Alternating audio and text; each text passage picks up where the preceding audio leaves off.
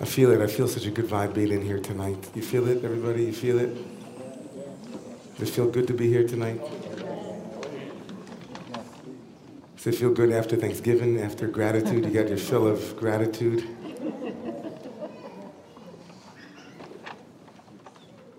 I feel the Spirit of God in here right now.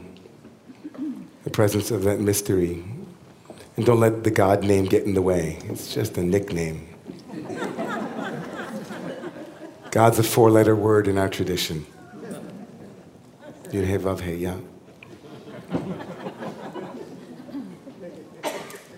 It's hard to believe that a week has passed, and last Saturday night we were gathered here with Reverend Alistair and with 3 other communities, the Rivers of Living Waters and the Nur Ashki Jirahi Order and Romamu, 2 Christians, 2 priests, an imam, and rabbis walked into a church.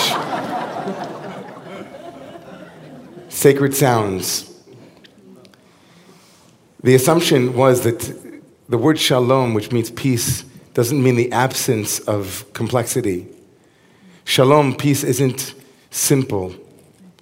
In fact, the great Rabbi Kook, the first chief rabbi of Palestine, in his commentary, Olat Re'iyah, on the Siddur, on the prayer book, says something profound. He says that every morning in traditional liturgies we say, V'rav shalom banayich, al tukri banayich ele bonayich, that Talmidei Chachamim, scholars, are called children. But the rabbis playfully misread it as builders. They're called builders. And that they bring shalom to the world, says the text. And Rav Kook asks, what kind of shalom have Talmudic scholars ever brought into the world? If anyone has ever been around Talmudic scholars, they take one piece of text and they break it like builders into many pieces, and then they try to reconstruct it like Humpty Dumpty. What kind of shalom, what kind of peace can come from deconstruction? And Rav Kook writes there very beautifully, you think the word shalom means the absence of conflict. He says, no, it's the all-encompassing container for multitudes. Even things that contradict can be held in the vessel called peace, shalom. In fact, he writes, that's the only way that it happens. Shalom is a higher order of a previous level of complexity. What maybe Einstein would say, problems don't get resolved on the level at which they arise, but at a level above that. Shalom is that precipice from which we can hold many pieces, many of which we otherwise would not be able to hold. Yeah, does that make sense? Yeah, does that make sense? So it's interesting that this character Jacob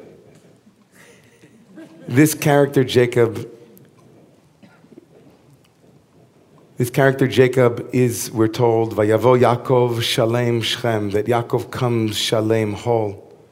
He comes complete at the end of this week's reading. This is after he has wrestled with some ish, some person. And the Torah tells us that he comes whole.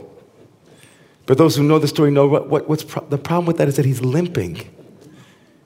Jacob has wrestled with an angel, and he is limping, and he arrives, says the text, shalom, shalem, whole, complete. What kind of brokenness can make Jacob whole? What kind of peace does he need? P-I-E-C-E, that needs to make peace with him so that he can be at peace in his wound. The great therapist Carl Jung said something that I'll never forget. He said that all neurosis is an excuse for legitimate suffering. That all neurosis, all character structure that is symptomatically presenting itself as a problem isn't the problem, obviously. It's an excuse for something that is needing to be legitimately suffered. And Jacob, he's been carrying a load. He's been running away. That's his M.O. That's Jacob's Mo. Jacob gets scared, he runs. Jacob gets scared, he deceives. Jacob gets scared, he splits the camp. Jacob is dominated by fear. If you look in the Torah in The Jacob narrative is Vayera Yaakov, he is afraid. Vayar Yaakov. Vayitzer lo, he's a terrified guy, he's always afraid. Jacob, what are you afraid of? Vayivaser Yaakov levado, and Jacob is alone.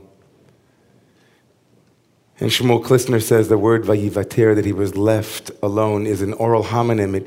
It shares the word vayivater with a vet, which means to split. And Jacob was split alone. There was nobody else around, and he started doing the Fight Club.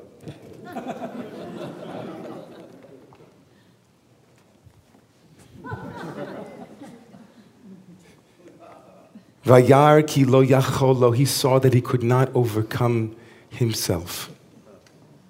He saw that he couldn't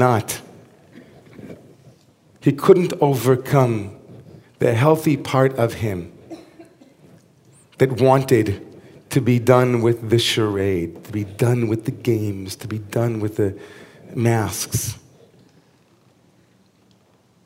Vatika kaf yerecho, and he dislocates his hip, and as Rabbi Jason Rubenstein said last year in a beautiful reading, he said, Jacob finally has to slow down. The running away, Jacob has to now limp away. You can't escape when you're limping. His disability enables him to finally come to terms with who he is. His limping self now must actually slow down. His limping self must now finally get it.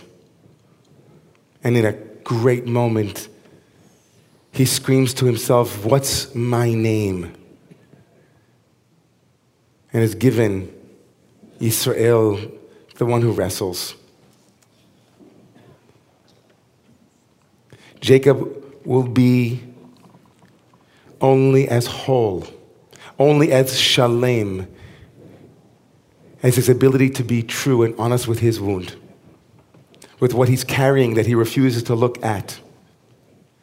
The dislocated area, the gid hanasheh, the sciatic nerve, the gid hanasheh, is also, says Shmuel Klistner, the vein of forgetting.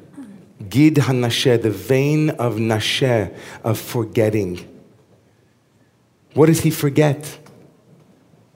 He forgets that he's running. He forgot that years and years ago there was a little Jacob that probably just wanted to get a blessing, and here he is in this character formed, as it were, and that's it.